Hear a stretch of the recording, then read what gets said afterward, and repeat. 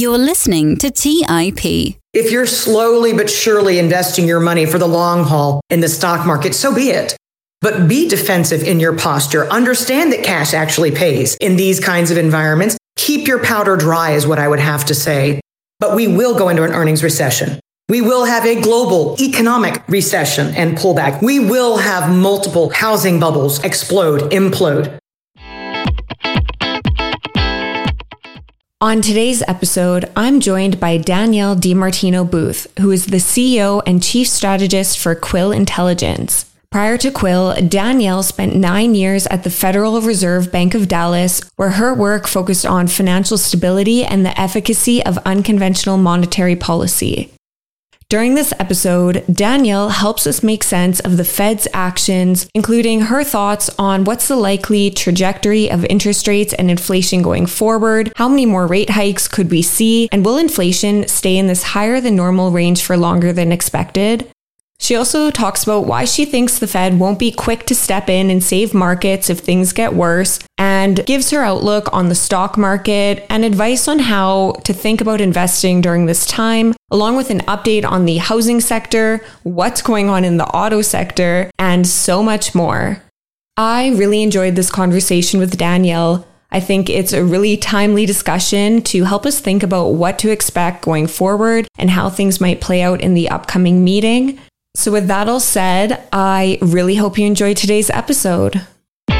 You're listening to Millennial Investing by the Investors Podcast Network, where your hosts, Robert Leonard and Rebecca Hotsko, interview successful entrepreneurs, business leaders, and investors to help educate and inspire the millennial generation.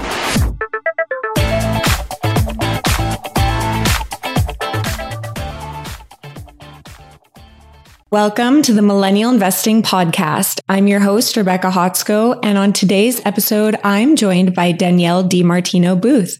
Danielle, welcome to the show. Thank you for having me today. I wanted to have you on because just to help us make sense of the Fed's actions and its implications on the market going forward, because as long-term investors, we try and stay away from speculative activities like predicting interest rate movements or timing market bottoms. But the Fed's actions will probably one of the biggest determinants of the stock market in the short run and then over the long term. So you were an advisor to the Dallas Fed during the 2008 financial crisis. And we often hear comparisons of today to past crises. And I think what people really want to know is how bad are things going to get? And have we learned from our mistakes, or is history kind of going to repeat itself? As they say, history rhymes, right? I mean, that's what they say. And if there's any rhyme that you can pick up on at this juncture, it's that in the years that led up to the financial crisis, we piled on a lot of debt. And in that case, households were the ones, U.S. households specifically, were putting a lot of debt on their personal balance sheets. In the current episode, it's been more so corporations that have put tons of debt on their balance sheet. But nonetheless, the means by which we've grown the U.S. economy has been through the generation of debt, as opposed to making longer term type of investments that ensure prosperity going forward, investments that pay off in the end. We've done a lot of financializing, and that never is productive. How can we get out of that cycle then? That is the multiple $1 trillion question, right? And some of it has to do with taking some pain, because making investments requires patience and time. And there's no instant gratification that you might get from doing a debt finance share buyback as a company that is automatically going to boost earnings. But again, by creating debt and investing in, there's a lot of talk these days about, gas prices are so high. Well, guess what? It's a 10-year, at least minimal 10-year commitment, multiple billions of dollars to build a refinery, to refine the light, sweet crude that we pull out of shale developments that we get from fracking. It's a lot of money. It takes a lot of time. You've got to have the government in line with you. Would it have paid off at a time like this, when energy prices have become very problematic? Yes, it would have. But we haven't made the investment. We didn't take the time. And now the political winds are blowing such that it's discouraged. These are, especially, when I hear the name of your program, Millennial, these are things I think that some of the younger generations can't wrap their minds around. They came of age during the inflating of the biggest housing bubble that we've ever seen. Building homes should be something that you see as being utilitarian. You build a home to live in it. It has a use. You don't build a home because it's an investment or something that you can flip. And yet, that's what a generation was taught. And that was a non-productive, massive 40% of all U.S. jobs created in the lead up to that housing bubble bursting went into, directly and indirectly, residential real estate. It gives you a good pop. It feels great. It's fun to tell people that your house has doubled in value. Fantastic. Does it create lasting prosperity? The answer is no. Yeah, I definitely want to get into the housing sector with you a little bit later. I want to chat with you first about the Fed's meeting because they raised the short-term borrowing rate by 0.75 percentage points. And so I'm just wondering if you can give kind of your stance on the Fed's monetary policy actions and the guidance that they gave during this meeting. I think what investors are having a bit of a hard time grappling with is that this is not the same Fed that they'd grown used to. This is not the Fed that is afraid of its shadow, that's going to step back quickly. Because we do have the vestiges of inflation that was created by way of monetary policymakers monetizing what fiscal policymakers were legislating. And when you take the bank out of the process of determining credit worthiness, and that's what a bank typically does. Does this person qualify to buy a home? Does this person qualify to borrow to buy a car? That's typically done by a lender assessing your credit worthiness. If instead the U.S. government directly deposits money into your checking account, they've effectively taken the role of the banker outside of this transaction and given money to people, whether they're credit worthy or not. Guess what? It was all spent and then some. Now we're seeing credit card borrowing go through the roof. Now we're seeing that the savings cushion has absolutely been demolished and in fact is lower than it was going into the pandemic. Now we have inflation that we're not used to having to deal with. And so the Federal Reserve is playing a different role. They're like the bad cop in a good cop, bad cop situation. They're the bad guy. And what they're telling you right now, what Jay Powell especially is telling you, against the will of many truly traditionally dovish members of the Federal Reserve Board on the Federal Open Market Committee, what Jay Powell message she's delivering is, until we get these price pressures under control, however long that takes, I'm going to continue to be the bad guy. And I'm going to continue to raise rates more than the market would want to be the case, which is obviously manifested the day that the CPI report that was a little bit soft came out. That notwithstanding, when the NASDAQ exploded by 7.5%. Beyond that moment in time, they're going to continue with what a lot of people have correctly characterized as this wrecking ball. They're going to continue to tighten into this. And we don't like it one bit as investors who've grown accustomed to, gee, the stock market went down, therefore the Fed's going to go on hold. I guess I'm just wondering, what trajectory should we expect for rates going forward? There's been some guidance, I think, of reaching 5% is a real possibility. But given that we're already within a 4% band, what's kind of your expectation for that into 2023? I do think that Jay Powell and some of the hawkish members of the Federal Reserve, I do think that they have 5% in their sights. Even if we get 50 basis points, a half a percentage point at the December FOMC meeting, you could still potentially see, if we don't see dramatically weaker prints with the consumer price index, if we don't see inflation coming down at an extremely rapid pace, the odds of that are very low. Winter's finally coming, right? There's finally a winter storm that's going to sweep its way across the country. Heating oil bills are going to be going up. Natural gas is going to cost more. Inflation at the headline. Food is still expensive. Americans are pondering eating out this Thanksgiving instead of eating at home because eating out might be cheaper. As long as we have these inflationary impulses driving the narrative, then I could see the Federal Reserve continuing into 2023 with more rate hikes. Maybe it's just 25 basis points. But what if it is just 25 basis points in February, in March? What if we turn around and next summer we still have? And this is the more important aspect of what Jay Powell is describing. What if come summertime, we still have high rates? That is something that very few are accustomed to. The Federal Reserve that most expect to be in their corner, when things get bad, they immediately lower interest rates to the zero bound and they fire up the quantitative easing machine. I don't think that that's what's going to happen in 2023. And we're not used to that kind of Federal Reserve not being reactionary, responsive to our every need. I guess some people are worried that we could still see that sustained higher interest rates and inflation going into 2023. And I guess, is your view then that the Fed will get this target by then? Or what's kind of your outlook on that? Or could we see persistently higher inflation as a real possibility? I do think there are many disinflationary forces at work. You're watching the housing market implode at a very fast pace, even faster if you go to ponder, I hear your accent, something like Canada. It's happening even faster north of the border.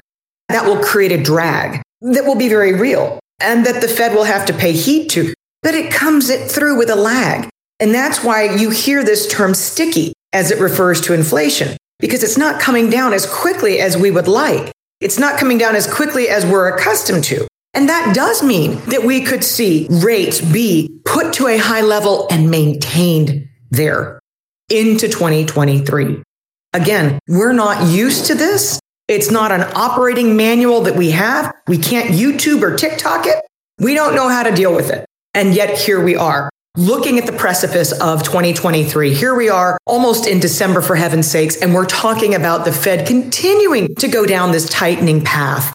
And how will we handle it? So it does seem like the markets largely anticipated this rate hike. And I'm just wondering, what hikes does the market currently have priced in going forward? I think the market right now is anticipating and pricing in the 50 basis points on December the 14th at this upcoming FOMC meeting. And then potentially, depends on the day of the market, but it looks like you've got at least 25 basis points hikes that are priced in 2023. I would argue it's not the size of the rate hike, but I go back to sound like a broken record, but at the risk of repeating myself, the more important thing is if we do get those 25 basis point rate hikes in February, in March, what's going to happen after that? And will we still be there in May, in June? I guess the one thing is the Fed is receiving just a lot of criticism for both not acting quick enough to now being overly aggressive with rate hikes and quantitative easing. But I'm just wondering, from your perspective, you have a lot of experience working for them and in the field. What else could they have done? Because after speaking with other guests like David Hay, I had him on a few episodes ago, and we just talked about how this problem has been long in the making. And it's not necessarily just over the past couple of years, really since the past decade and with the ramp up of QE. So I'm just wondering, what's kind of your thoughts on that and what else could be done? To me, at least, and I'm very good friends with David, and I sympathize with his views, the challenge that we face right now is breaking the mindset. It's maybe we never go back to the zero bound. Imagine that. What if Jay Powell is trying to get short-term rates up to 5% so that he has enough room to lower them, maybe only lower them to 2%? What if the floor is higher than what we thought it once was? What if we don't go back to 0% interest rates because it's been proven to encourage all manner of speculation and bad behavior on the part of investors? What if quantitative easing is no longer going to be used as a tool? What if the toolbox is different than what we think it is? And that we're never going to go back to using that? Again, this would be a full-out regime shift for investors to not be able to count on the Fed riding to the rescue with unconventional monetary policy. We could potentially be going back to a world of conventional monetary policy and not having rates at the zero bound. This would be a rejection of the Bernanke doctrine and a new way in which we had to approach the markets, investing, actually doing fundamental research. It's not the Fed's got my back no matter what. I can blindly buy a passive index of the S&P 500 and walk away and leave it. What if we have to go back to reading financial statements? You'd have to retrain an entire generation, for heaven's sakes, that has not had to do that because the Fed's always been there. The Fed's always had investors' backs as far as they're concerned, because that's all they've ever known. Let's take a quick break and hear from today's sponsors. Hey everyone, it's Patrick, your host of Millennial Investing. Every year, my buddies and I do a guy's trip to escape the cold and dreary Ohio winters. Once we pick our destination, without fail, we all jump on Airbnb and find an incredible place to stay. We just got back from an amazing trip in Palm Springs, California, and our Airbnb home was a huge part of creating memories we'll never forget. I loved it so much, I'm taking my family back to Palm Springs for spring break, and we're staying in an Airbnb home my kids fell in love with and picked out themselves. While I was there, I had the realization that my own home could be an Airbnb.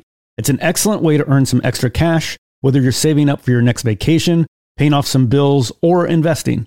Your home might be worth more than you think. Find out how much at airbnb.com/host.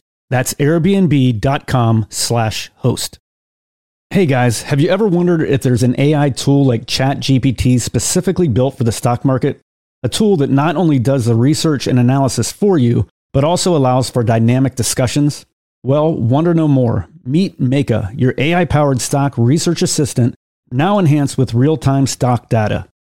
Let Meka do the heavy lifting for you to significantly reduce your research time. And the best part, Meka is 100% free. Ask Meka questions like, explore the financial health of Apple through a summary of its balance sheet. Compare the financial statements of Apple and Tesla. What is the analyst price target for Microsoft? What is the social sentiment analysis of Amazon? And millions of other queries right at your fingertips. Visit Meka.com. That's MEYKA.com.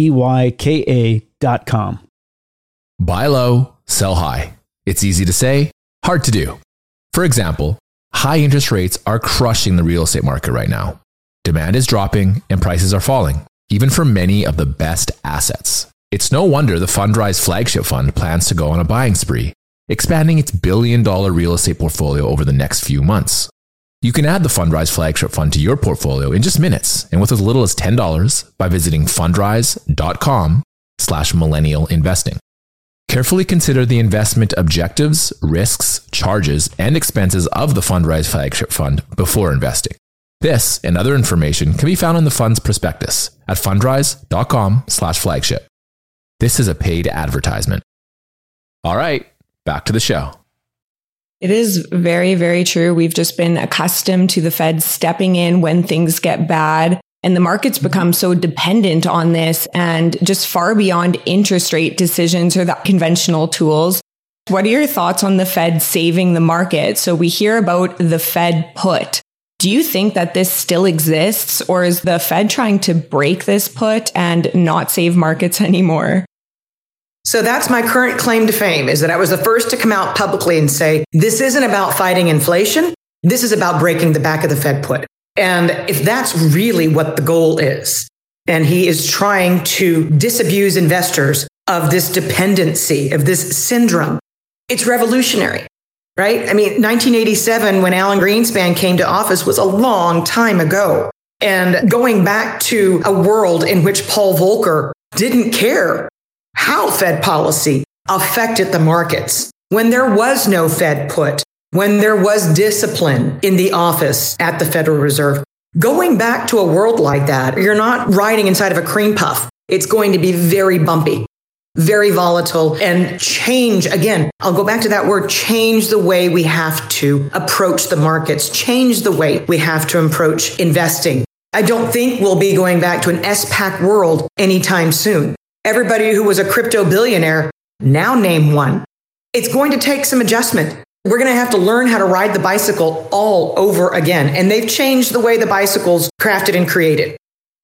That's really interesting. I want to touch on the one thing that you mentioned about, I guess, passive indexing, because we're often taught, as especially retail investors who maybe invest themselves, that's just such a great tool to put our money in where it's low risk, high diversification.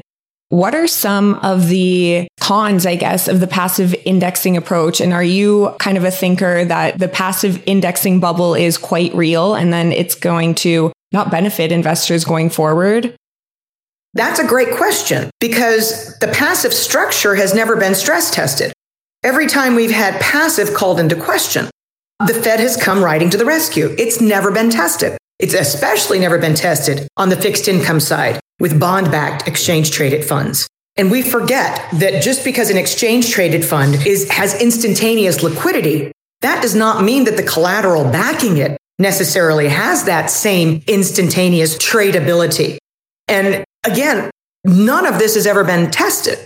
You know, you hear about HYG, the largest junk bond fund in the world, exchange-traded fund. Thousands of bonds are in this one ETF.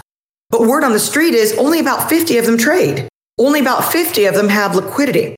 What happens if that 50 is cut in half? What happens if the actual, I'm assuming that they can trade bonds, don't trade? You can't get a bid.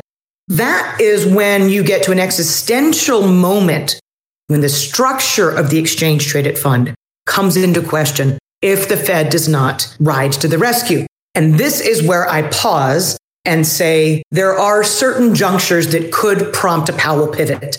And if there was a moment, if there was a credit event in the markets, something that threatened the livelihoods of millions of retirees, for example, something that threatened to be systemic in nature and put at risk the global financial system, then he would bend.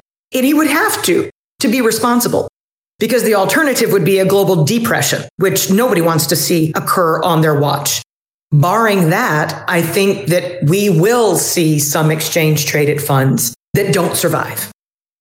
Just on that point, I've had some guests talk about how they think it's a real possibility that we could see 20 to 30% down next year. If we end up in a recession and earnings have to downgrade more, that's a real possibility. But even with 20% down, do you think that would be enough for the Fed to step in, or it would have to be way more significant than that?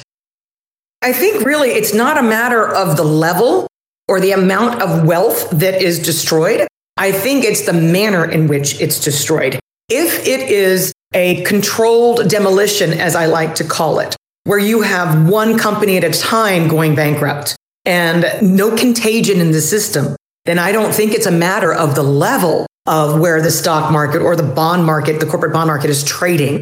I think it's whether or not you can wake up the next day and not have had contagion affect the entire system. I think that that's the way that Jay Powell wants to see this play out, is to take one bad business model, one zombie corporation where you've had zombie corporation is defined as could not survive 3 years on the free cash flow that it's throwing out, given its interest expenses. If you were to put one zombie at a time in the grave for once and for all, I think that Jay Powell would stomach that. If you were to have a systemic event and contagion, that's a different matter. What are some warning signs that there is a contagion event? What kind of companies would be going under, or what would we see in the macro data that would suggest it is a contagion event? Yesterday, not to timestamp this, but we're speaking the day after the NASDAQ rose by 7.5%. Some of the biggest gainers have been companies that have been doing mass layoffs. In the middle of the trading day, when the NASDAQ is up 7.5%, we see come across the news wires that Amazon is going to undertake a major restructuring. Second largest employer in the United States of America. If you see the damage from the recession at some point overwhelm, this is going to really pump up Amazon's profits to not have so many darned employees. And it's going to go straight to the bottom line. It's all good. Or Meta, you've seen Facebook stock finally crawl off the bottom and come up with the announcement that it was going to lay off 11,000 people. That works until it doesn't. And it's if the damage to the real economy is deep enough that you then have to step back and say what's good for the stock or the stock market is not good for the real economy. If we get to that Rubicon and we cross it, then I think all bets are off. So I think that some investors have taken investing off the table in this environment, or maybe they're sitting on the sidelines just with uncertainty with the Fed's actions, how high rates will go. What is your outlook then for the S&P for next year? And how can investors think about investing in this environment, especially as millennials who are looking to build long-term wealth? We maybe don't care about what happens next year, but our decisions today will affect our future wealth. So we want to position ourselves correctly. At the risk of being heretical, there is something called cash, and you're actually getting paid to hold cash these days. Look at a 1-year rate. For heaven's sake, Fidelity's got a 4.5% money market fund that you can go park your money in. In these kinds of environment, if you're dollar cost averaging in, if you're slowly but surely investing your money for the long haul in the stock market, so be it. But be defensive in your posture. Understand that cash actually pays in these kinds of environments. Keep your powder dry is what I would have to say. Guessing where the S&P 500 is going to be next year is a fool's game. I'm not going there. But we will go into an earnings recession. We will have a global economic recession and pullback. We will have multiple housing bubbles explode, implode, whether you're talking about Australia, New Zealand, the Nordic states, Canada. There is something to be said for being opportunistic in your positioning so that when opportunities really do avail themselves. Before you were born, 1981, the price to earnings ratio on the stock market was 1/3 of what it is today. Now that was a buying opportunity when you jump in with both hands and you just put it all on red and roll the roulette table. But we're not there. And I think that even for young people, I think it's appropriate to be defensive. So again, if you want to step into the stock market a little at a time, do that and don't watch. Take it off your screen, but also keep an extraordinary amount that you normally wouldn't given your age in dry powder so that when the real opportunities present themselves, you can jump in. Let's talk about some of those opportunities. I guess, what do you think are some of the best assets or investments that will be the greatest outperformers coming out of this? We've had lots of guests talk about energy being in a new bull cycle, as well as the valuation gap between value and growth stocks is so massive now that value stocks look really great. But what are your thoughts on investments? There is something to be said for, if you look at a chart of earnings reports, so many U.S. companies right now are talking about onshoring and bringing manufacturing back to the United States. I think about robotics. I think about the fact that California doesn't have enough water. So I think about desalination. I'm looking at the next generation of technology that's going to change the way we live today. And that, I think, is where you're going to find the diamonds in the rough, the opportunities. Traditional energy companies, boy, they've had one hell of a run. Do we see that repeated? Typically not the case, especially if we're going to be in a recession where there's true demand destruction and people aren't driving as much as they would. They're not vacationing as much. They're staying closer to home. They're not consuming as much fuel. I look to the next generation, and given the pandemic that we've come through, a lot of these next gen technologies have been expedited. There are good places to park your money in the years to come, and there will be great opportunities in real estate, in residential real estate. Once we have the air come out of this bubble, there will be opportunities for millennials to finally take up house and home, but you got to wait. You have to be patient.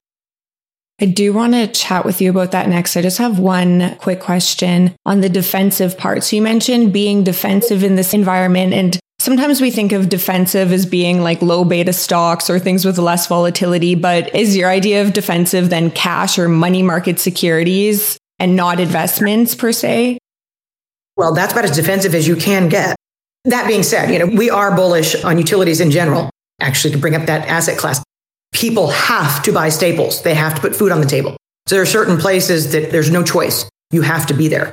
But yes, again, I'll go back to this example.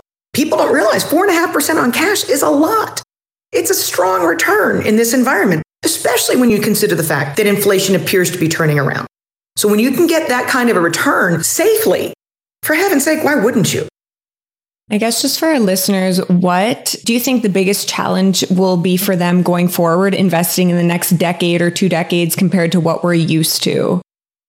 I think that fundamental analysis is going to make a comeback. And I probably sound like a dinosaur saying that. I'm not suggesting that passive investing is going to go away, but I do think that we will be in a more value-driven type of investing environment where you actually have to run the discounted cash flow spreadsheets and you actually have to figure out, is cash flow, not cash, to distinguish what we've been talking about. But people are going to have to start not necessarily looking at earnings, because earnings is something that you can fabricate out of thin air for a company. We're going to go back to looking for companies with strong cash flow that pay dividends that are not at risk. And to do that, you're going to have to learn how to read a financial statement, a P&L, a balance sheet. I do want to move on to a couple sectors now and get your thoughts on the housing sector, because a lot of indicators are pointing to this year being worse and far more rapid decline than what was experienced in 2008-09. Can you kind of walk us through on some of the details of what key indicators are telling us in your current assessment of the housing market? What we're seeing right now, whether you're talking about Austin, Texas, Boise, Idaho, it's breathtaking. I mean, breathtaking. If you look at, and I love, as a former Fed insider, I cannot stand long lead time, seasonally adjusted data. I just put that in the BS can. I like to look at real-time indicators. Every Wednesday morning, you've got the Mortgage Bankers Association has a report out about purchase application activity. Who has applied to buy a home? If you look at the run-up to the housing bubble bursting in 2008, 2009, it's taken us half of the time to see the same magnitude of decline in that purchase activity. I've never seen a housing market unwind as quickly as we're seeing. One of the major factors here is that the Chinese are not with us right now.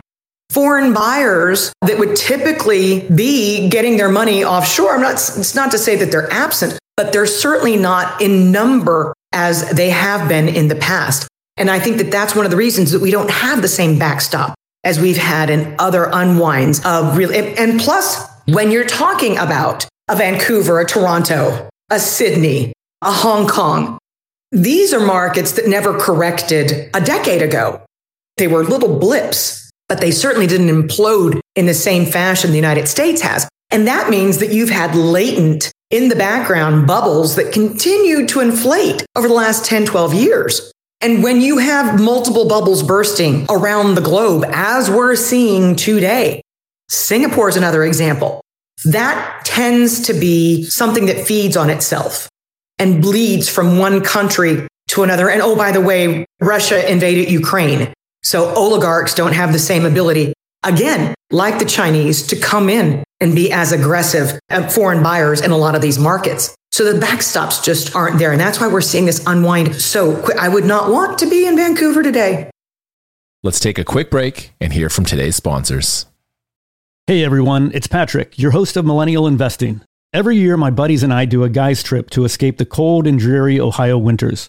Once we pick our destination, without fail, we all jump on Airbnb and find an incredible place to stay.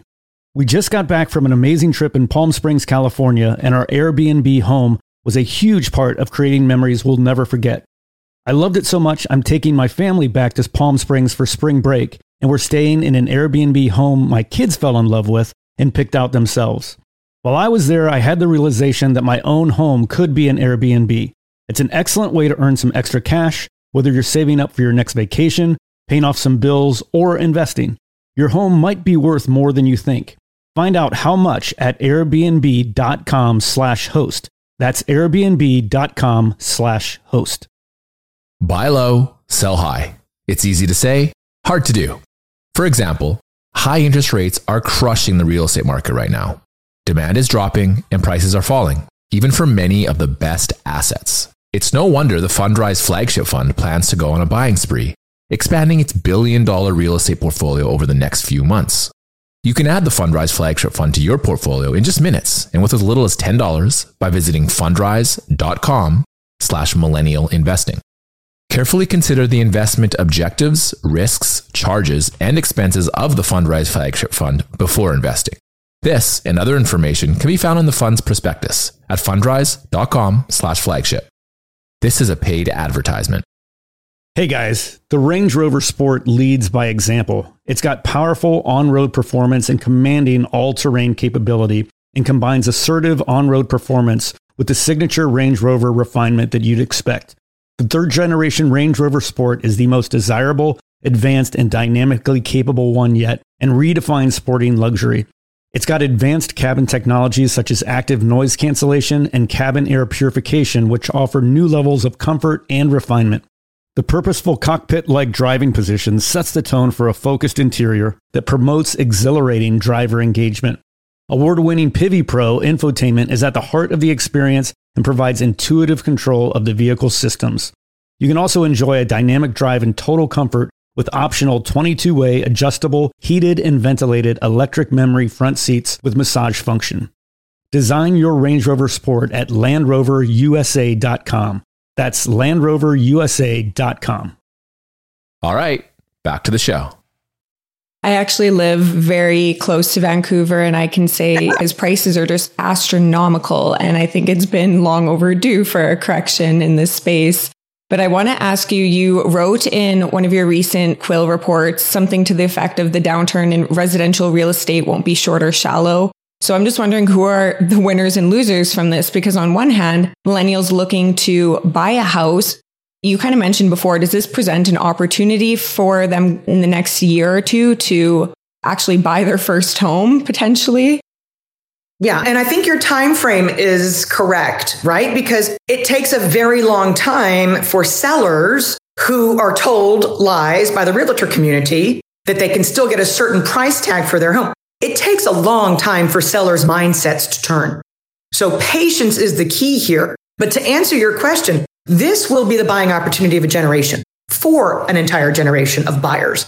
And that's going to be a good thing. And you want to see the economic activity that's generated by the millennial generation getting into homes. In the meantime, the baby boomers are aging. And I think something that we're going to have to get used to in the United States, which is a cultural shift, as well as other countries, is multiple generations living under one roof. And it's going to become a reality because childcare is as expensive as it is. You might need your parents, living in the basement. Maybe mom and dad move downstairs and the kids move upstairs and start a family. But that's something I think that is going to become more of a reality is the Italianification of America is having multiple generations under one roof out of necessity and out of being pragmatic in your approach to having children. So we talked about before how it could be a possibility of interest rates staying higher for longer. So how can we disentangle those two where housing prices might go down and present an opportunity for millennials to buy a home? But is that under the expectation that interest rates would have gone down as well by then? When I say that Powell is going to bring interest rates to a higher level and keep them there, I'm not talking about years plural. But I do think that the unwind in the residential real estate market is going to take enough time. As you said, 1 to 2 years. I think that that's reasonable and realistic. So I do think that mortgage rates will be at a much more manageable level for buyers when the market actually does begin to find a bottom. But we are not there yet by any stretch. As you said, prices are still at nosebleed levels in one of the bubbliest markets in the world. I think that was really helpful for us to all think about and consider and hold on some cash for maybe a home purchase in the next year or two. Absolutely. And grab 4.5% along the way. And that way, you're actually building your down payment cushion and making a return as you do so. Another sector I'm really interested to get your thoughts on, I've heard you talk about this before, is the auto sector. There are so many issues that were happening in this. We haven't talked about it yet on the show. So I just wanted to ask you if you can explain what's going on in this sector, how did it happen, and kind of what are the implications? Sometimes you see polls of, who are the least popular types of professions. And, right above the bottom rung, which is members of Congress, you get a car salesperson, the dregs of society right there with people in Congress. What happened during the pandemic was quite extraordinary. You had the semiconductor market shut down. I'm going to get in the weeds here a little bit. If you have a franchise that's a General Motor franchise or a Toyota or a Honda, you typically, in order to have that brand on the neon sign with the flags flying on the side of the highway, you had to agree as a franchisee that you would only sell 10% of your inventory in used cars. Well, when the pandemic hit, the new car supply dried up. And so in order to keep franchisees in business so that when the worst of the storm did pass, major manufacturers allowed franchisees to sell more than 10% of their inventory in used cars. But try explaining that to somebody selling the cars, because people in finance only know one thing. They only know how to put back-end products that you do not need on top of the price of the car. Selling the car itself is not a profitable proposition. Selling the extended warranty, much more lucrative, put much more money in your pocket in terms of your commission. This is a long story. You asked the question. And so you have a Toyota Camry that's being sold by typically somebody used to selling new cars, and they put all the whistles and bells on this used car with a very long term. What you've ended up with today, as we're seeing used car prices come down at biblical, just as quickly as they went up, they are coming down. And it's a major source of disinflation right now in the CPI that I would dare say is welcome. But now what you're seeing is you've got cars that are 130, 140% loan to values that we used to joke about subprime mortgages being back in 2006 and 2007. So you can actually Google a seminar, how do I walk away from a car? And you can go and get a guidebook that walks you through how to send the keys to your car back to the lender and walk away. That's how big the used car bubble is, and it is imploding. And we're used to our cars. A lot of people have had to go back to the office. Work from home is no longer an option for quite a few. And in fact, employers are using that as a reason to, this is going to be the first person cut if we're doing layoffs. We'll cut them off. You need your car to get around. It's essential. And yet, we will see repossessions absolutely go through the roof as people can no longer afford to make payments on a car that is not worth what they borrowed. So was that basically then exactly what happened in the 08-09 crisis, but now it's with cars where they were just giving car loans to anyone who wanted it without doing any background checks? Wasn't it based on stimulus checks or something? It was. So the government came in and said, if Joe Q, Jane Q got a stimulus check, you can substitute that for income verification. You no longer have to make sure that this person has a JOB that has a steady income. And that actually happened. People who would not have otherwise qualified to buy a car, just like the people who could fog a mirror and managed to borrow to buy a home in 05, 06, and 07, they all of a sudden had access to automobile financing. And that became a real thing. And the government said, by the way, give them the financing, even though they don't qualify, and don't collect any payments for 18 months because it's a pandemic. So put that on hold. And that's why I was tickled pink when you heard this notion that there's not going to be a household credit cycle. I'm like, how could there be a household credit cycle? You're not collecting people's rent, mortgage, student loan, or car payment. Of course, there's not a household cycle. And now the household cycle is really kicking in, and it's not pretty. And I think that just speaks to how consumer cyclicals or the consumer spending stocks and companies, we just have to put that into perspective with people can't afford the same stuff they used to when they were getting stimulus checks. Credit cards are at all-time highs. We're not going to seem to see the same spending that we did in the past couple of years. It's going to dry up.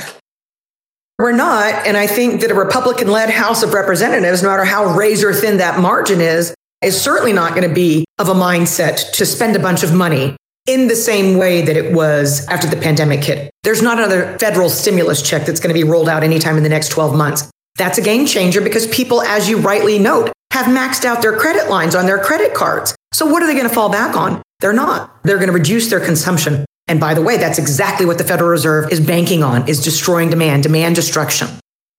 There's also some charts flying around I see on LinkedIn and whatnot about how stocks typically perform with midterm elections and whatnot. Do you see that as any important indicator, kind of the outcome of what happens with that? Or is it just more random in your view? So I think midterm election years are a very real phenomena, as is the third year of a presidential cycle. If you go back and look at the charts, history doesn't lie. That being said, I don't know how a stock market necessarily outperforms if you really are going into a recession. And therein lies the key. Could we rally? Sure, absolutely. We've seen it. Will it have sustainability? I doubt it. Not in a recession.